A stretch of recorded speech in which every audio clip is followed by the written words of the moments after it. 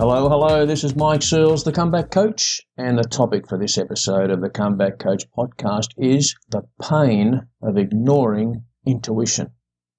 There are those who love their logic, the left-brained analytical types who put intuitives like me in the same basket as nutcases. Not that long ago I thought I'd try the logical approach to problem solving, which meant ignoring my intuition. The situation involved my crashed computer and having a computer repair guy visit my home office to fix it. The moment he sat down in front of the computer, my intuition screamed from within, "No!" I ignored my inner voice because I wanted to test the mantra of rational thinkers, which is, quote, "Emotion and intuition are unreliable," end quote. I let the computer repairer do his thing. 5 hours later, he asks to take my computer to his repair shop for the night. He says, I can work on it better at my repair shop. My intuition was now shrilling to me, "Don't do it." But I had to complete the test I'd started. So I waved the computer guy and my computer good night. One day after another ticked over. When I rang him on day 3, he said, "I need it for another day, sir."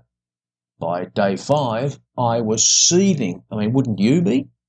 The fast end to this story is that logic got it wrong. My intuition had it right. The guy was a fake. It cost me in time and money. Ignoring my intuition cost me in time and money. I had to pay extra to a genuine computer repair shop to undo his botched work. My intuition was right from the beginning. More fool me for trusting intellectual philosophy. I tested the intellectual's approach to dealing with problems, that is, to only rely on logic, to ignore feelings and intuition, and it cost me dearly.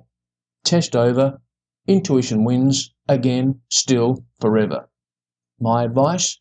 Trust your intuition, even when all the sensory evidence suggests otherwise.